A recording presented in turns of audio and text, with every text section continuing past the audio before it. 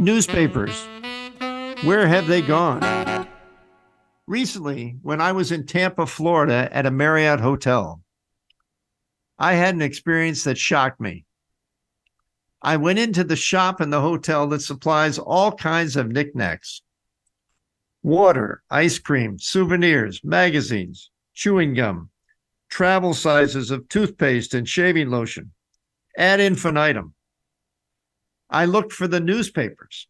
I looked and looked. Finally, I went to the woman at the cash register and asked her where the newspapers were located. She, matter of factly, told me that they don't carry newspapers anymore. What? I said, you don't carry newspapers? No, sir, we haven't carried them for some time, she responded. Holy cow, you have to be kidding me, I said. No, sir, I'm not. I'm so sorry, she said. What in the heck is happening in this world we live in when you cannot even purchase a print edition, a hard copy of a newspaper, either a national one or a local one? Yes, I'm fully aware of the dramatic decline in newspapers in this country over the last 18 years. Since 2005, 25%, a total of 2,100 of the nation's weekly and daily newspapers have gone out of business. Yes, I'm also aware that the circulation of newspapers in print has decreased significantly. For example, in-print circulation dropped 55% in the 5 years between 2015 and 2020. Yes, I also realize that many people now receive their newspapers electronically. I happen to be one of them. I subscribe to the electronic versions of 5 newspapers: the New York Times, the Washington Post, the Los Angeles Times, the Seattle Times, and the Desert Sun in Palm Springs, California. I read them every day. I take the first hour of my day to consume all of them. I must admit that I'm a news junkie.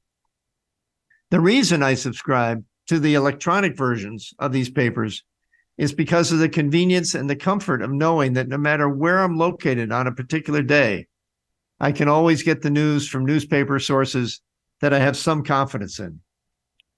Yet, nevertheless, it's one thing to have a dramatic decline in circulation.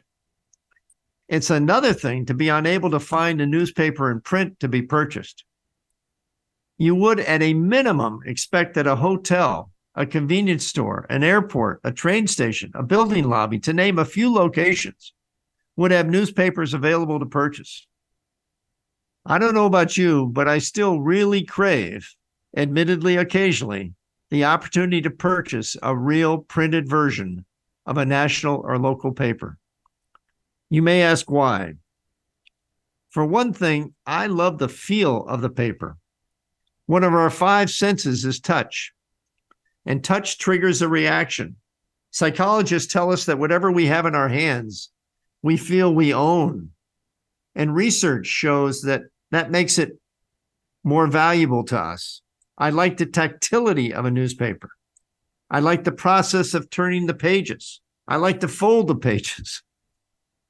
Another reason I like newspapers is because of our sense of smell. I love the smell of the printed paper of newsprint. The smell comes from a chemical process impacting the paper and print called acid hydrolysis, which in turn gives off compounds into the air with hints of vanilla, almond, and musky florals.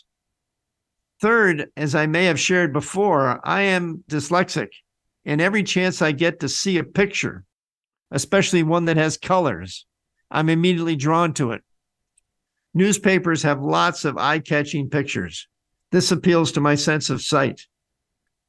I even love the fact that newsprint comes off on my hands. Reading a newspaper can be messy. That's okay with me. The reason this happens is that newsprint is often low quality and applied quickly on usually recycled paper, which can fairly easily come off when coming into contact with one's fingers and hands. I also love the many sections that a newspaper has to offer, in particular the Sunday editions. get me all excited because of its numerous components. For years, I would get the Sunday edition of the New York Times, knowing full well that I'd still be reading certain sections as late as Thursday in the coming week. Believe it or not, I even like to scan the ads. I'm curious about who's advertising and the techniques that they're using to draw customers.